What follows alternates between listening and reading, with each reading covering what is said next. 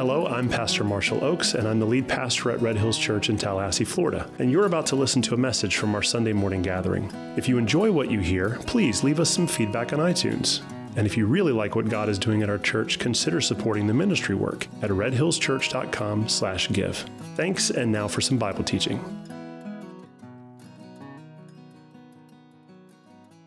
So Paul is writing a second letter to this church in Thessalonica.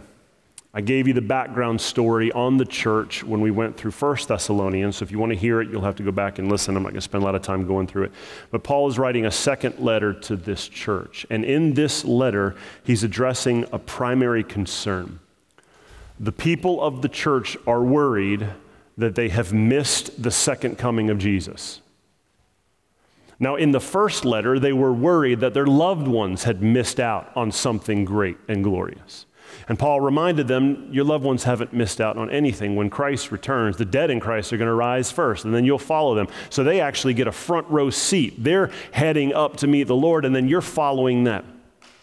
They're not missing out on anything. In fact, they're right now in the presence of the Lord, enjoying the goodness of God. So don't worry about them. Well, in the second letter, they seem to have moved from their anxiety off of, well, did my loved ones miss something, to, did I miss something? Now, just thinking through this, it seems odd. Like, how in the world would you get to a place where you would think, I missed the second coming of Jesus? Like, how would you miss an event like that? It's rooted in the persecution of the church. Paul taught in 1 Thessalonians 4 and 5, so his last letter, that as you get closer to the return of Jesus, persecution is going to increase substantially. Jesus taught this in Matthew 24, verse 9 specifically. Jesus taught, it's called the Olivet Discourse. It's around Matthew 24, 25. It's this final teaching where he's teaching about the end times and what will happen at the end of the world. And in that, he said that persecution is going to increase the closer you get to the return of Jesus. So the church is in a period of great persecution, and they're wondering to themselves, well, if Jesus said persecution is coming right before he returns, and Paul said it in his last letter, and everywhere I look is persecution, persecution, persecution, maybe he already showed up and we missed it. That's their concern. So what Paul does is he addresses their concern directly and with encouragement, just like the last letter. But what I find most fascinating is that Paul addresses the issues of what will happen at the end of the world with very clear, specific details. In his mind, there's no confusion. And the way he seems to have to speak to this church, there seems to be no confusion on his previous teaching when he was there. He regularly says, I told you guys this already. Do you remember when I was there and I told you this? To the point where some of the things that he told them, they aren't clear in the letter because he assumes that they were clear when he was there in person, and it leaves a little confusion for us reading the letter 2,000 years later. We'll get into all that today, but I want you to enter into this letter with the assumption that there is no confusion on Paul's part. There is some mystery about how all this stuff is going to unfold, but there is no question about what is going to take place. And that is the kind of thing that should be boring a hole inside of your own soul. Just getting deep down on the inside of you. This sense that there is no question whatsoever about what is going to happen at the end of the world. It is clear in Scripture that there is a day coming called the day of the Lord, and you can't avoid it. You can't pretend it's not coming. You can't hide under a rock. You can't change the date. It is happening. And the day of the Lord is the day when Jesus returns and gathers his people and pours out vengeance and answers the wickedness of this earth with his wrath. You can't stop it. I want that sense, that encouragement, that boldness that the King has already decided how this whole thing will end, to get on the inside of you so you stop worrying about what tomorrow may hold. Amen? All right. Hopefully by the end of this, you'll be as excited about this as I am. Go to 2 Thessalonians chapter 1. We're going to start in verse 1.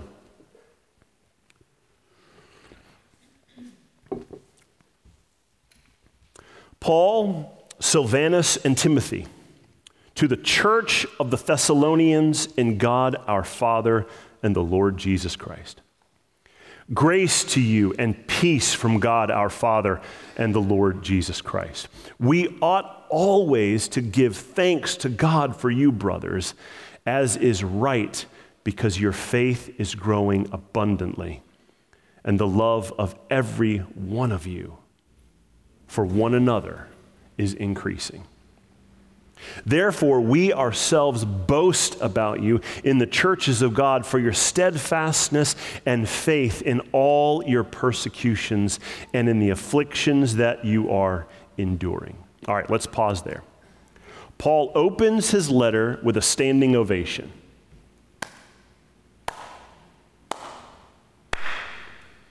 You guys are killing it. Unbelievable. You guys are killing it. I can't believe how well you guys are doing. Every testimony that I get from Timothy and the people who have been near you at church is that your faith is growing and your love for one another is increasing. Every time you get together, it's a party. Every time you disperse and go out into the city, people are getting saved and they're bringing their friends to church. You guys are killing it. I can't believe the testimonies I'm getting out of your church. I am overwhelmed and overjoyed. And all of this is happening in the midst of great persecution. The city is shutting down your business because you won't stop talking about Jesus, and you keep talking about Jesus. Homeowners associations are leveraging things on your home because you won't stop inviting people over to your house to celebrate the risen King, and you won't stop. Your loved ones are being killed, and you won't stop. He starts with a standing ovation, and he's boasting over this church.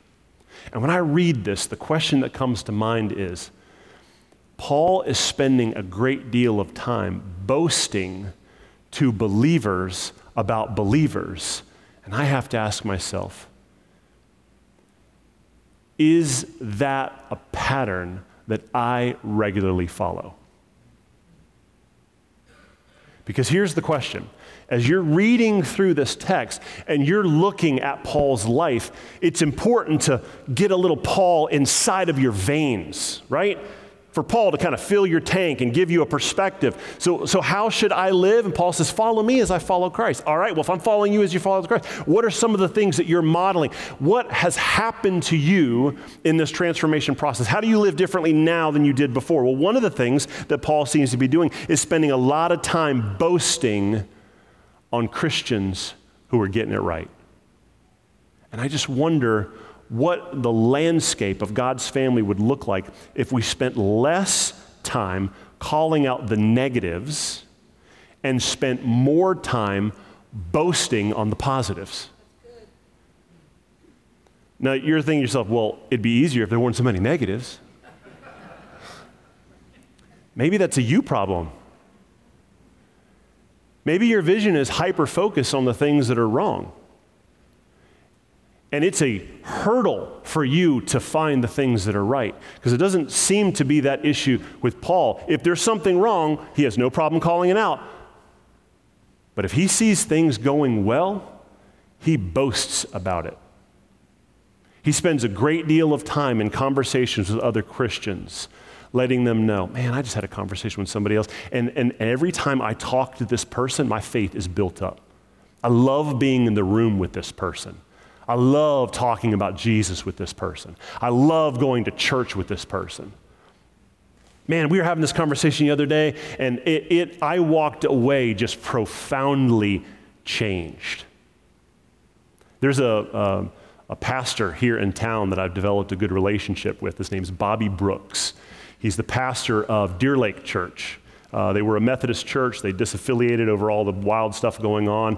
So they don't have an affiliation right now, so they're just Deer Lake Church, and I've met him over at a coffee shop here in town, over at Lucky Go. We just kind of run into each other and we hear each other talking about Jesus constantly. And one day we're just like, hey, like, you like Jesus, don't you? And he's like, yeah, do you? And I find out he's a pastor. And so whenever we see each other, we talk and we had coffee and we sat down and we discovered that both of us have an affinity for the Chronicles of Narnia. And we sat, no kidding, for like 30 minutes just sharing our favorite stories from the book series and the things that really just kind of stood out to us. And then we'd pivot back over to Scripture because we're pastors. And then we'd pivot back over to C.S. Lewis. And I left that meeting just profoundly encouraged. Like I couldn't stop smiling. I thought to myself, like this guy was such an encouragement. So I did what the most natural thing would do. I went and watched his sermon online because I want to see if he's a good preacher.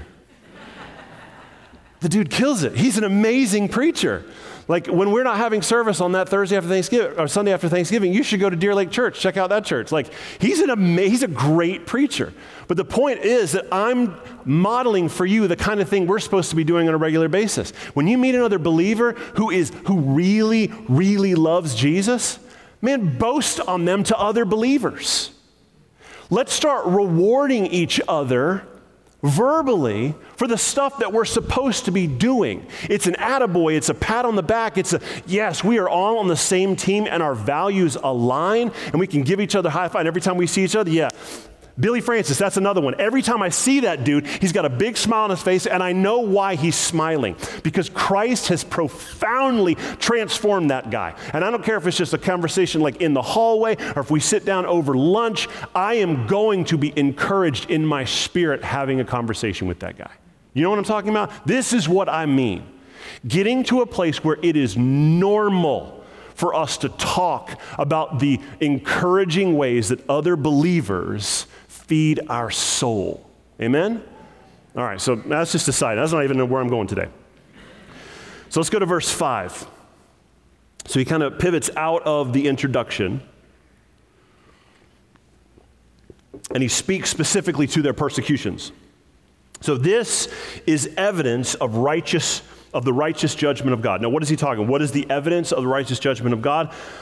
The fact that they are enduring persecutions. So you can imagine the Thessalonian church, they're reading this letter and like, okay, well, thank you for the standing ovation, but we are going through it right now. And I don't really know why. I don't know why things are so hard right now. He says, this is the evidence. Why? What you're going through these persecutions, this is evidence of the righteous judgment of God, that you may be considered worthy of the kingdom of God for which you are also suffering. The suffering is molding you. Molding you into what? Into a person who is worthy of the kingdom you're going to inherit.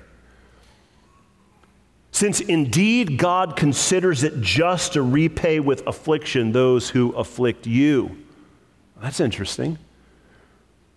God considers it just to repay with afflictions those who are afflicting you. So those who are causing persecutions, afflictions are coming their way. Verse 7, and to grant relief to you who are afflicted as well as to us when the Lord Jesus is revealed from heaven with his mighty angels. Okay, that's interesting. So all of these persecutions serve as important teaching points. One, they're molding your faith. Two, they're showing you the kind of punishment that the wicked is going to receive if they don't repent. And it's also reminding you that when Jesus is revealed from heaven, the moment he returns, he is going to grant relief to you. But to those who he's not going to grant relief to, verse 8, when he comes from heaven with his mighty angels and flaming fire, he's going to inflict vengeance on those who do not know God and on those who do not obey the gospel of our Lord Jesus.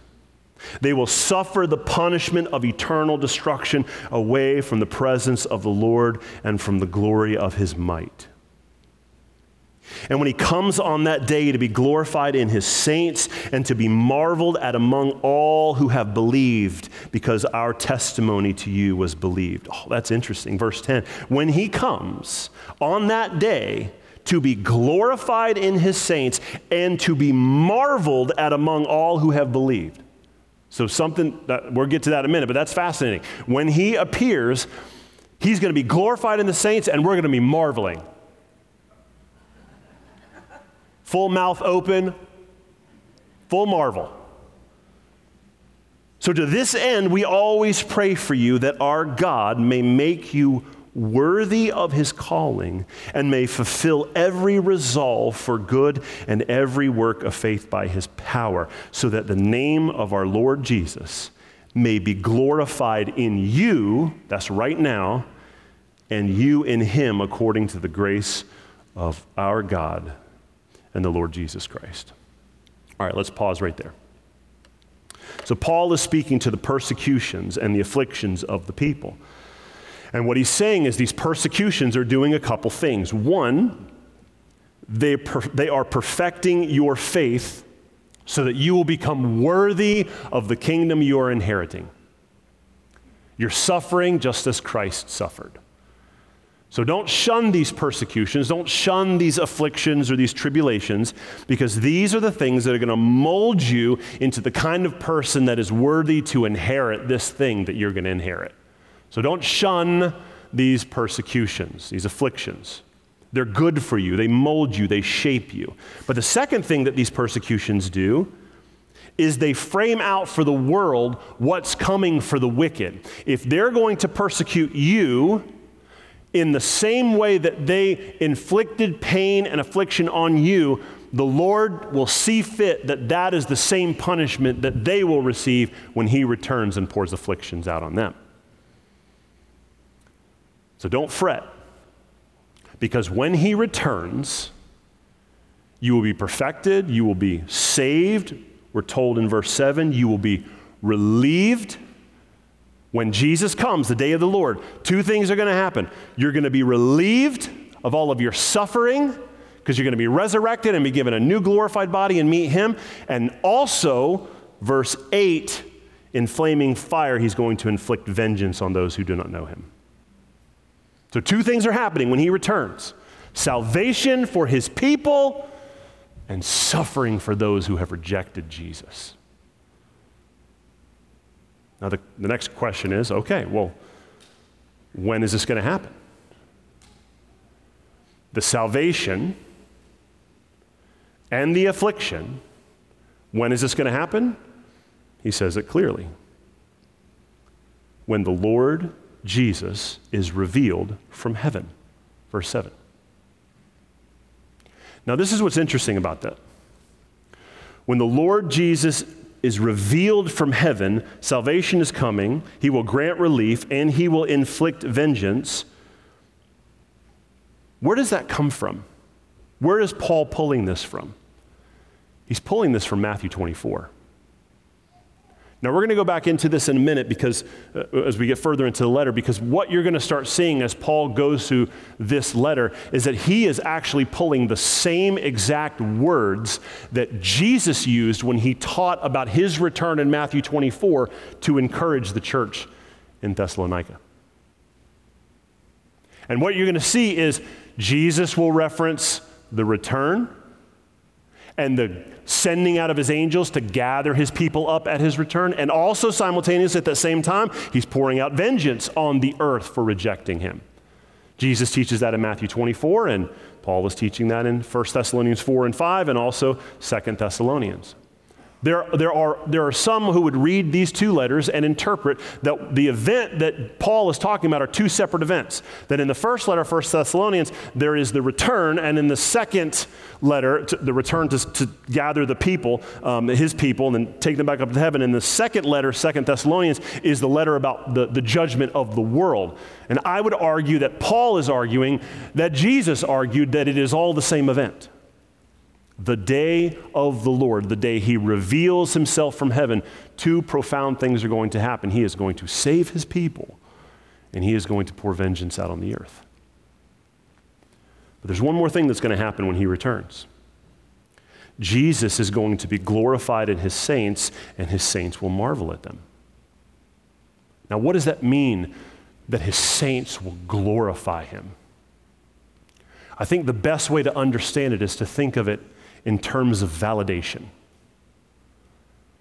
When Jesus was walking the earth during his first arrival, and he taught about the Son of Man suffering and being killed and then being raised again on the third day, all of those claims were claims until he actually did it. So you can walk around all day long and say, I'm the Christ, I'm the risen King, I'm the one who you should follow, I'm going to die and then I'll raise myself up again. And everyone's kind of like, all right, but like, are you going to do it? And then he did it. He rose again on the third day, and that act of resurrection validated and affirmed everything he said up until that point. Everything he said about the way you should be living is now validated because he has proven that he is who he says he is. If he tells you adultery is not just having an affair, and adultery is actually lusting in your heart after a woman, if you're going to live by those kinds of guidelines, you would want to know that the person who's establishing those guidelines has the authority to tell you what's actually breaking the law and not, right? If you're going to say, well, that seems like even harsher than the old law. Well, why would I even follow something that's harsher? Because the person who said it is the king. If it's just John who's just like walking around on earth and he's like, hey, here's a couple things you to think about. Well, that's nice, John. Thank you for giving us those new teachings on the law and the way we should think about this. That's nothing more than just the way the Pharisees would interpret the law. But then you've got the creator of the universe showing up and telling you, here's how you're supposed to think of these things. You better follow them. You don't have any choice. The Creator said it, not John, Jesus said it. But how do you know that when he says these bold things that he is who he says he is? He validates it by raising himself from the dead. But here's the thing. There were other things that he said that haven't happened yet. Like, I will come back to earth and I will give unto everyone what they deserve. I will separate the sheep from the goats. At the end of the age, I'm going to send my angels out with a trumpet blast. I'm going to gather my people, and I'm going to pour vengeance out on the others. And the nations are saying, yeah, right. I think I'll just do my own thing and put you over in the corner and kind of ignore what you're saying. You don't have any authority to talk like that. The moment he actually cracks the sky and does everything that he said he was going to do, he validates everything that he said and proves that he is who he says he is and has always been. That's what it means when it says the church, God's people, at his arrival, will glorify him and marvel. Because at that moment, every single prophecy that is ever been told in this book will finally come true, and the entire world will sit there and say, he was who he said he was. And we will all marvel, because at that moment there's no more dispute. There's not this guy over here who has a YouTube channel and wants to offer a couple things about what he has issues with in Christianity. Doesn't matter. There's no more need for apologetics. There's no more need for a street evangelism. It's all done. It's over. He's in the sky, literally returning with the angels and all of the believers. They've got resurrected bodies. There's an army in the sky, and they're heading to Jerusalem to take over the Antichrist and to crush the kingdoms of this world. There is no dispute. He's literally right there. We can all see him. There is no dispute. There is only glorifying the Son and marveling, because at that point, it's all over. There's nothing you can do. You can't change your mind. You don't get a second chance. It's done. And so Paul says, at his return, there's a couple things that are going to happen. One, he's going to gather his people to himself. Two, he's going to pour out vengeance on the wicked. and the nations of this earth that have rejected him. And 3, those that he gathers to himself are going to glorify and marvel that the stuff we've been talking about on Sunday morning for 10 years, it was all true. And the nations can't dispute it any longer. There's no more round tables on CNN discussing whether this is worth our time. No more politicians sitting back in a back room thinking about what laws we should. All of it, none of it matters. None of it. Price of gas doesn't matter. Price of milk doesn't matter. Homeowners insurance doesn't matter. What you're wearing doesn't matter. You got a new glorified body. Your hair doesn't matter. How much you weigh doesn't matter. Think about the glory that will be shown to the King on that day when he returns and gathers his people to himself, and nothing else matters. Let's go to chapter 2.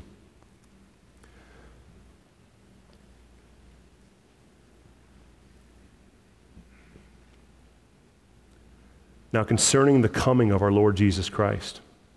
Oh man, I missed the best thing. All right, go back, hold on. Go to verse 12. Let me read verse 12 to you. I missed the whole point of me saying it. I got caught up in how exciting it was going to be. I missed the point of me saying it. Verse 12, Paul is praying a prayer over the people about the day that Jesus returns. The saints are going to glorify him and we're all going to marvel. Look at what he prays in verse 12. So that the name of our Lord Jesus Christ may be glorified in you right now. That's the fascinating part about this. Paul knows that the day that Jesus returns, all of us are going to glorify and marvel because he has validated himself. But Paul is saying, hey, church, don't wait until that day. Live in such a way that your life validates his claims before he returns and cracks the sky.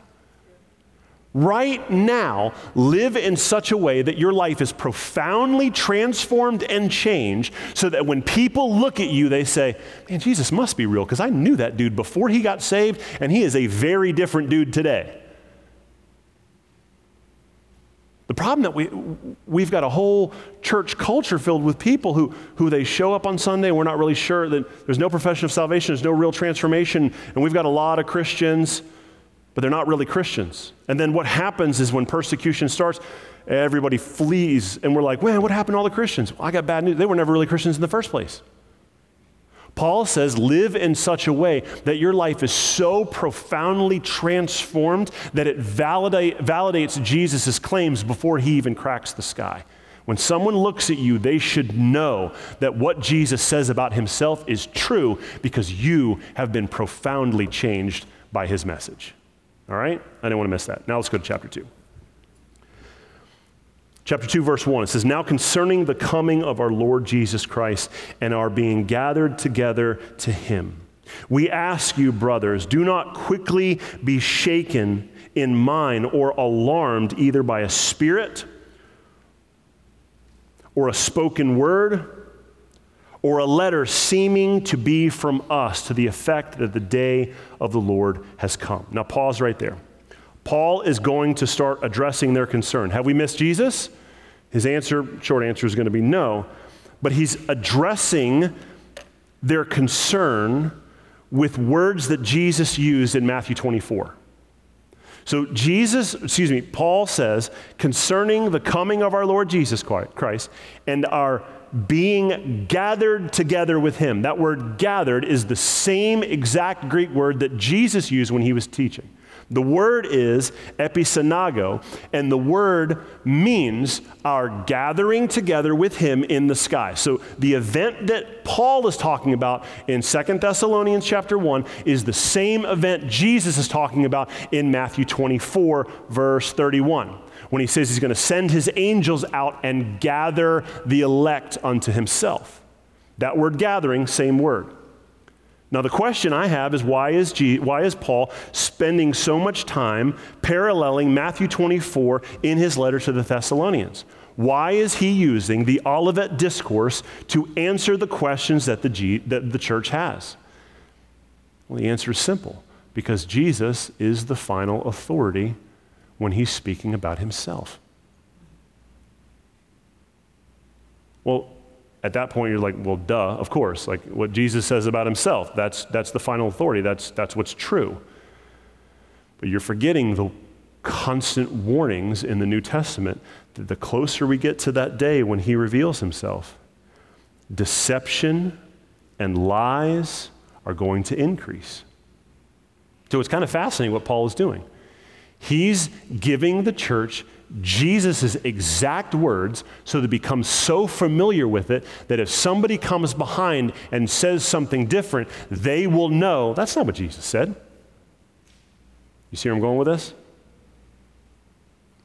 Paul warns that you have to be careful of hearing teachings in letter format or spoken word format or even a spirit appearing to you and giving you some teaching.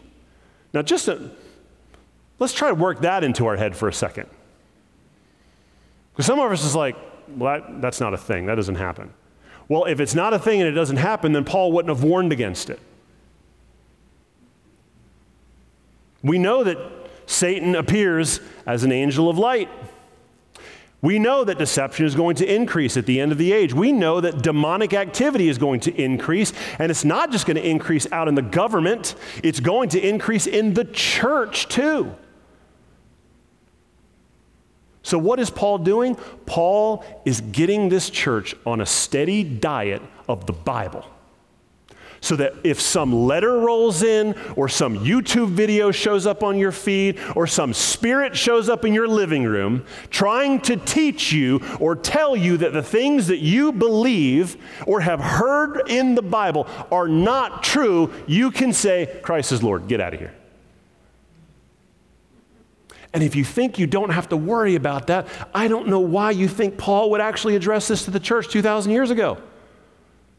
This happened 2,000 years ago, which means that we are 2,000 years later from this, so deception has only increased over the last 2,000 years. You need this even more than the church 2,000 years ago needed it. What do you need? What am I saying? You need a steady diet of God's word. You need to know what it says. You have to read it for yourself. It isn't enough that the only Bible you're consuming is what you hear me read to you on Sunday mornings. It's not even enough that you start a Bible reading plan in January, but you only ever get through March. I've read Genesis, Exodus, Leviticus like 9 times, but I never can make it past Leviticus. I feel you. I get it. But that's not an excuse anymore. And here's why it's not an excuse. Because deception is on the line. If you don't know what the truth is, you're a sucker and you'll fall for anything that's not the truth. Because it will come in the most appetizing format, and it will come looking so much like truth. But it isn't truth. It's a lie. And if you eat it, there's poison in your body now. So how do you fix this? Well, I'll tell you one way we're going to do it.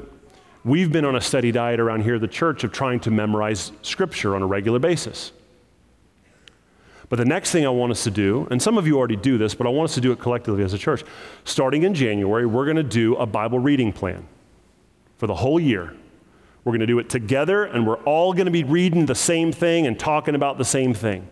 And at the end of next year, when we've read through the entire Bible one time, we're going to do it again. And then we're going to do it again. And we're going to do it again. And you're going to keep reading the Bible until it becomes second nature to you. That you are so familiar with the story, that you are so familiar with the commands, that you will not fall into deception. I got a little C.S. Lewis story for you.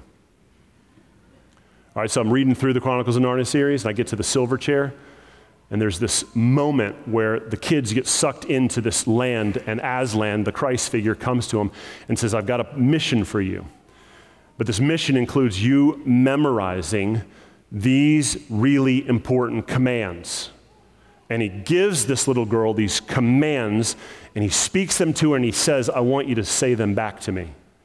And so the first time she gets them wrong, she misses like the first 2. And he's like, all right, let's do it again.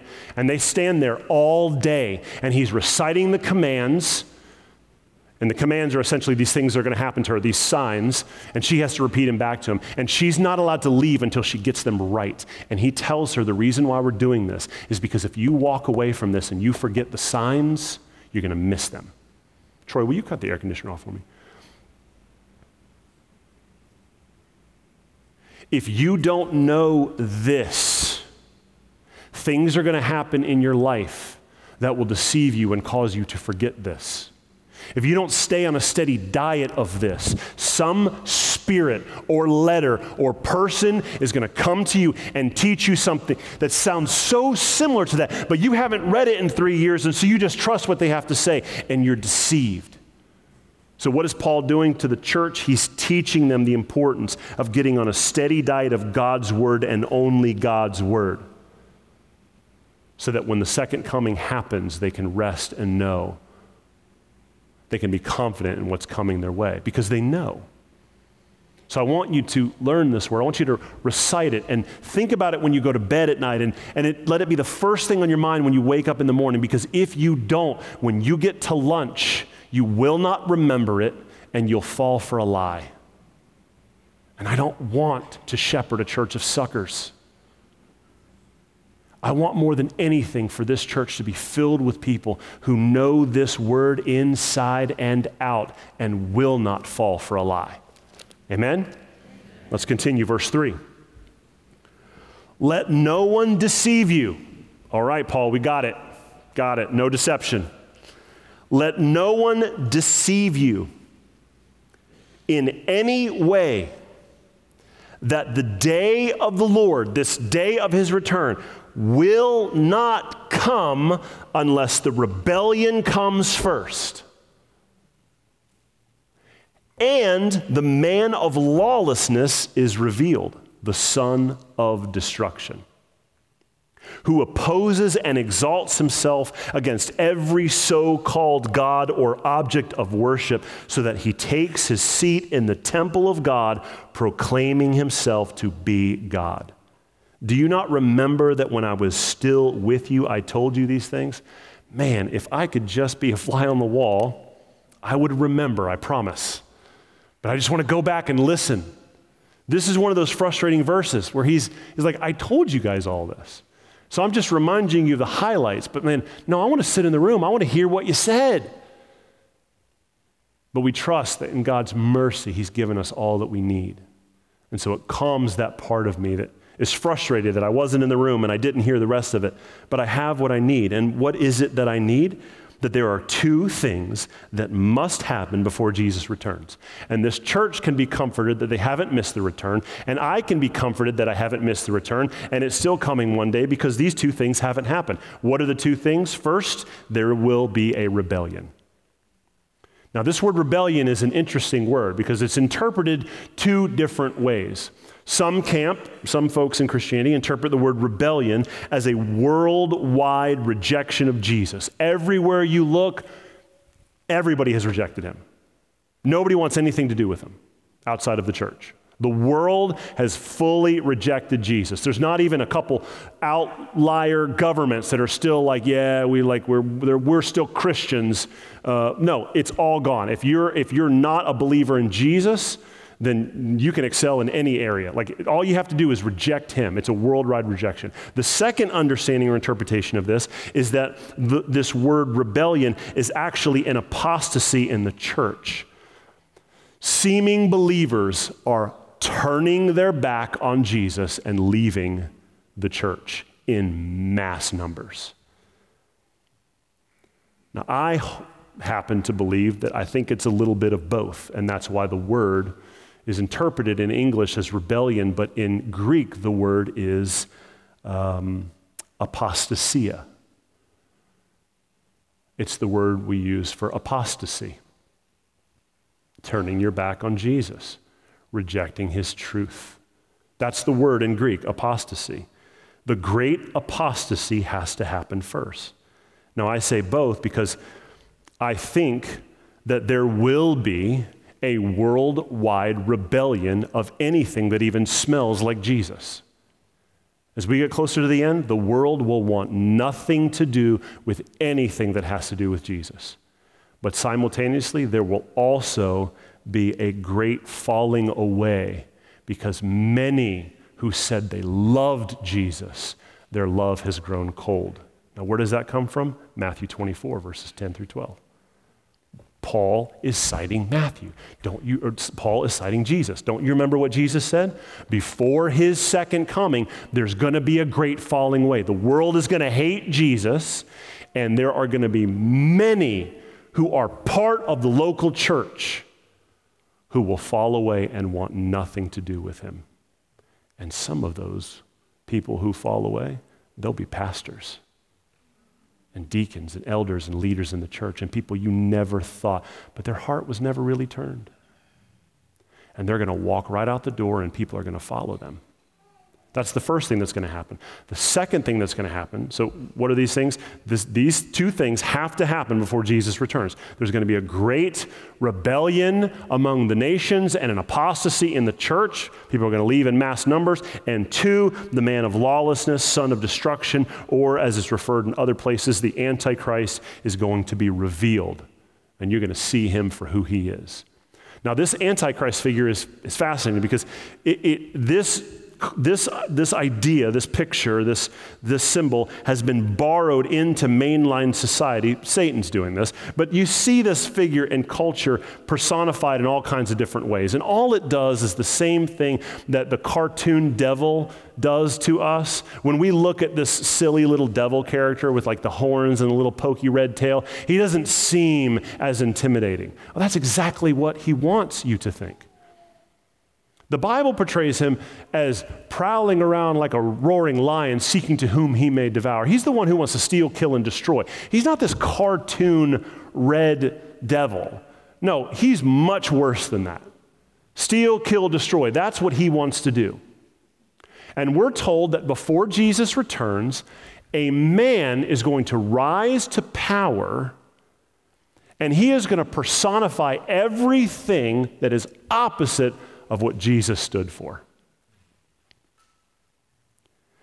Jesus speaks of the Antichrist in Matthew 24:15. Daniel speaks of the Antichrist in Daniel 11:31 and Daniel 12:11.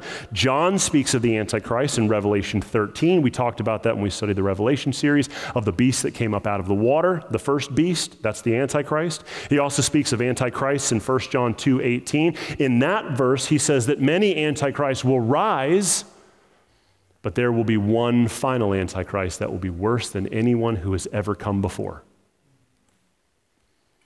And his tongue is going to be silver. He's going to be such a good liar.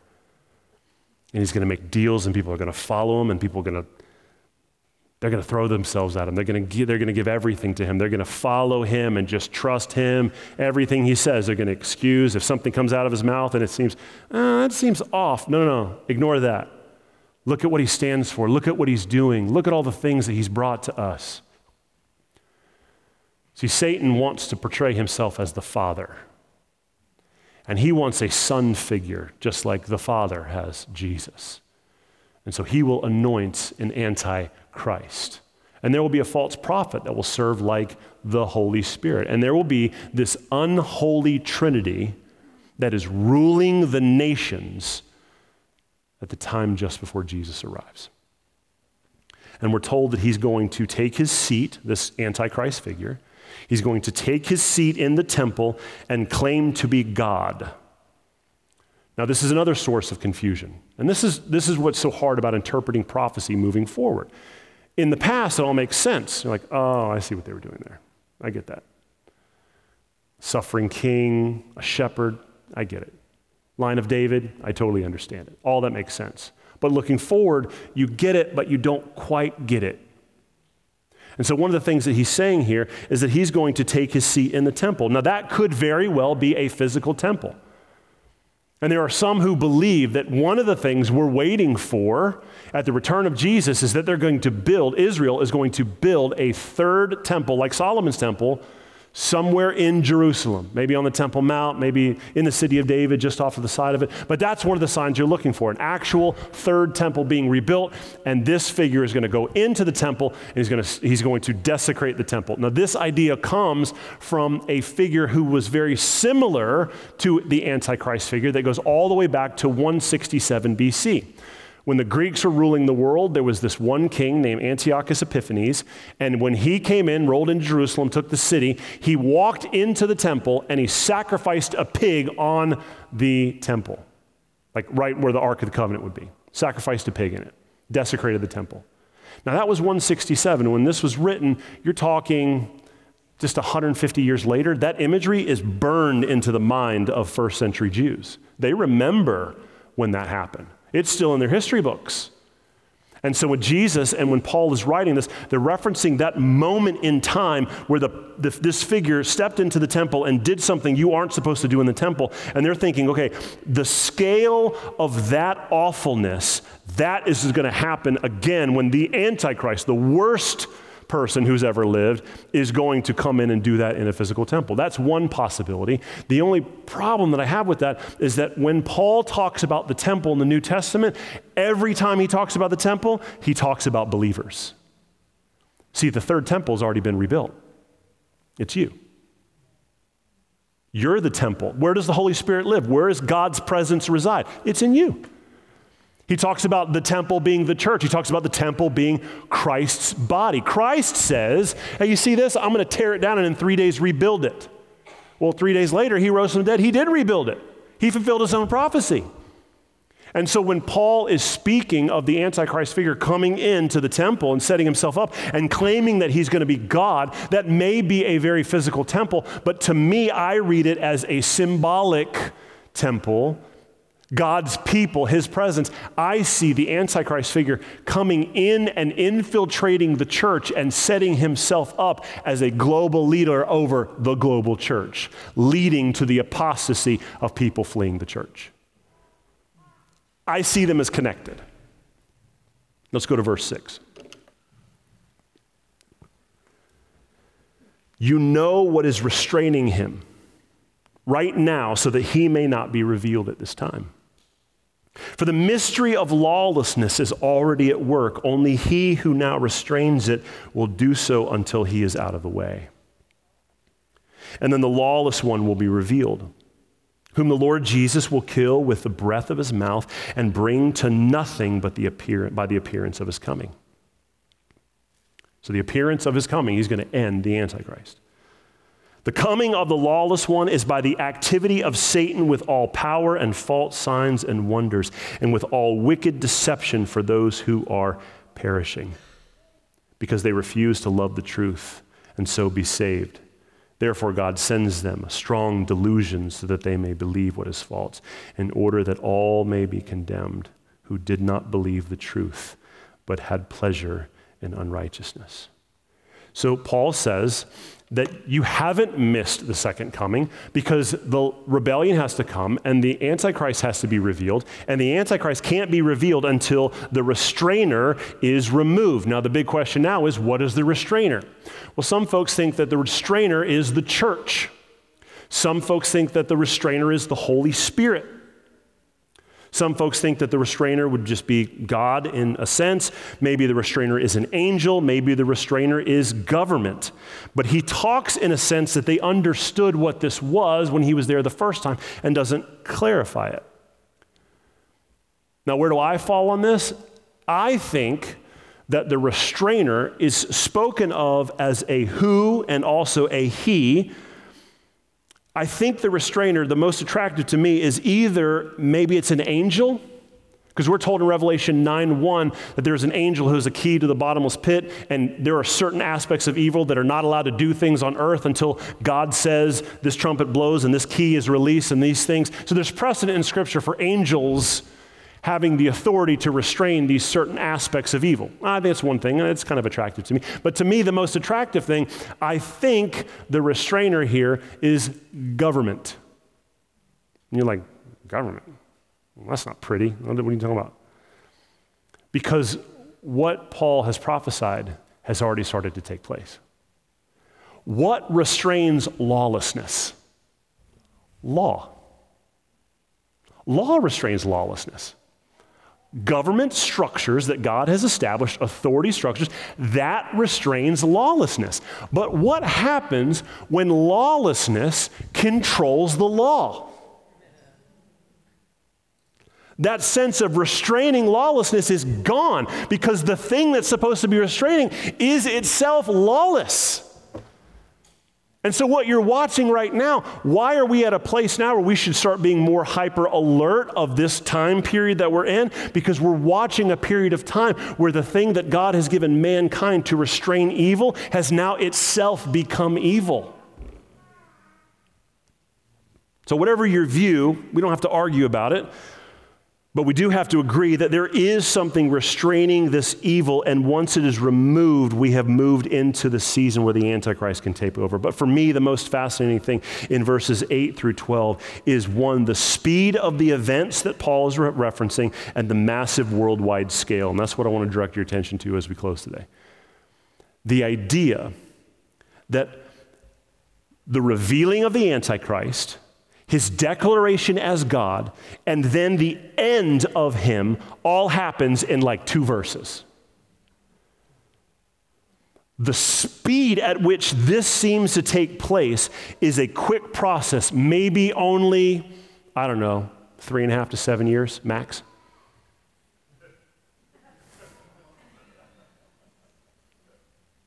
Daniel speaks of this, times, half a times. In prophetic language, there seems to be this indication that there is a short window in which the Antichrist will be allowed to operate, and it's maybe only like 3.5, 7 years, somewhere in that period of time. From the point where he reveals himself, to the point where he sets himself up with God, to the point where Jesus comes back and ends him, it's a very, very short window. It is a very short window. It is a very massive, a quick pace, and it is a very massive worldwide scale. The world is globally blind. It happens fast, and everyone gets caught up in it. Do you remember a little thing that happened in 2020?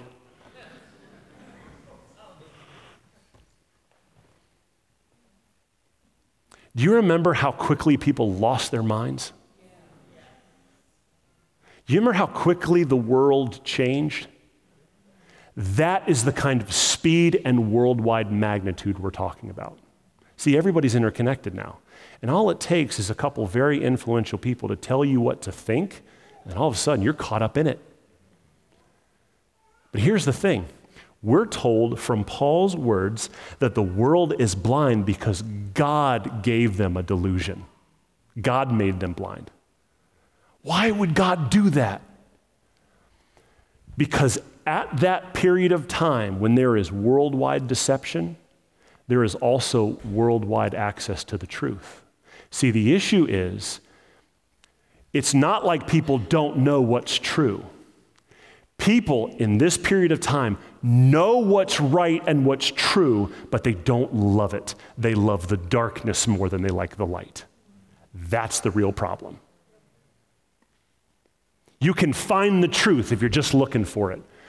But most people have looked, have found it, and they didn't like what they found because they liked something, they loved this more. And God says, all right, if you're going to love the darkness more than my son, the light, then I'm going to give you over to that delusion. And this deception is going to be worldwide. Now, in this letter, Paul is describing a world that's filled with persecution, deception, famine, wars, sickness, disease on a global scale. He's painting a picture of a world where there is a mass exodus from the church and a rejection of Jesus in the world, and a period of time where a leader will rise up and promise to save the day, and most will love him and follow him. And with that same speed and urgency that he rose to power, Jesus is going to return and destroy him. That's the first 2 chapters of Thessalonians. Now, why is this important? Why are we reading this right now? Why is this relevant for the Thessalonians, and why are we studying it today? Because this world that Paul is describing looks very similar to the world we live in today. Now, I'm not trying to be one of those fools that picks a date for Christ's return. We're told not to do that. But we are told to watch the seasons and stay alert. And I'm telling you that you shouldn't be overly obsessed about a specific day and the repercussions that come with being overly fixated on the fact that Jesus is coming, and so I don't need to prepare. We'll cover that next week when Paul speaks about living an idle life because Jesus could return at any moment. I'm talking about living in such a way where you are awake, alert, and paying attention so that you don't fall for the lies of the enemy. That you are prepared in such a way that the Word of God is flowing through your veins and you are ready for a much tighter window of His return than you have ever in your entire life. Now, I know the response. You're thinking, like, every generation says this. Every generation says they're closer. Well, guess what? Every generation is closer. Tomorrow we'll be closer than we were today. But what I'm arguing for is that there seems to be a very tight window in which things are functioning, and most of the things that we're told we need to watch for, they seem to have already started. And so I'm arguing that you should be living in such a way that the return of your King is never farther than 7 years away. Think about the speed at which everything changed in 2020. Just think about how quickly things can globally shift. You should never position yourself in such a way that you're living that His return or your accountability for His return, man, that's way out. No, it's not. It is not far off. It is the time it would take to get a master's degree. So here's what I want to do. I want to end reading you the parable that Jesus gave His people right after He taught about the return of Himself. Go to Matthew 25, and I'm going to end on this. So Jesus in Matthew 24 has just taught that He is going to return, and here's all the things you need to be paying attention to before He returns.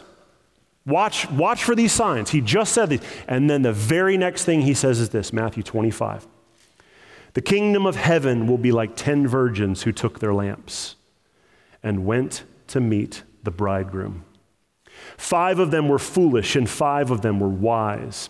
And when the foolish took their lamps, they took no oil with them, but the wise took flasks of oil with their lamps. The bridegroom was delayed and they all became drowsy and slept. But at midnight there was a cry, "Here is the bridegroom, come out and meet him." Then all of those virgins rose and trimmed their lamps, but the foolish said to the wise, "Oh, please give us some of your oil, for our lamps are going out." But the wise answered, "Since there will not be enough for us and for you, go rather to the dealers and buy for yourselves." And while they were going to buy, the bridegroom came, and those who were ready went in with him to the marriage feast, and the doors were shut. And afterward the virgins came also, saying, "Lord, Lord, open to us." And He said, "Truly, I say to you, I do not know you. Watch, therefore, for you know neither the day nor the hour." Let's pray.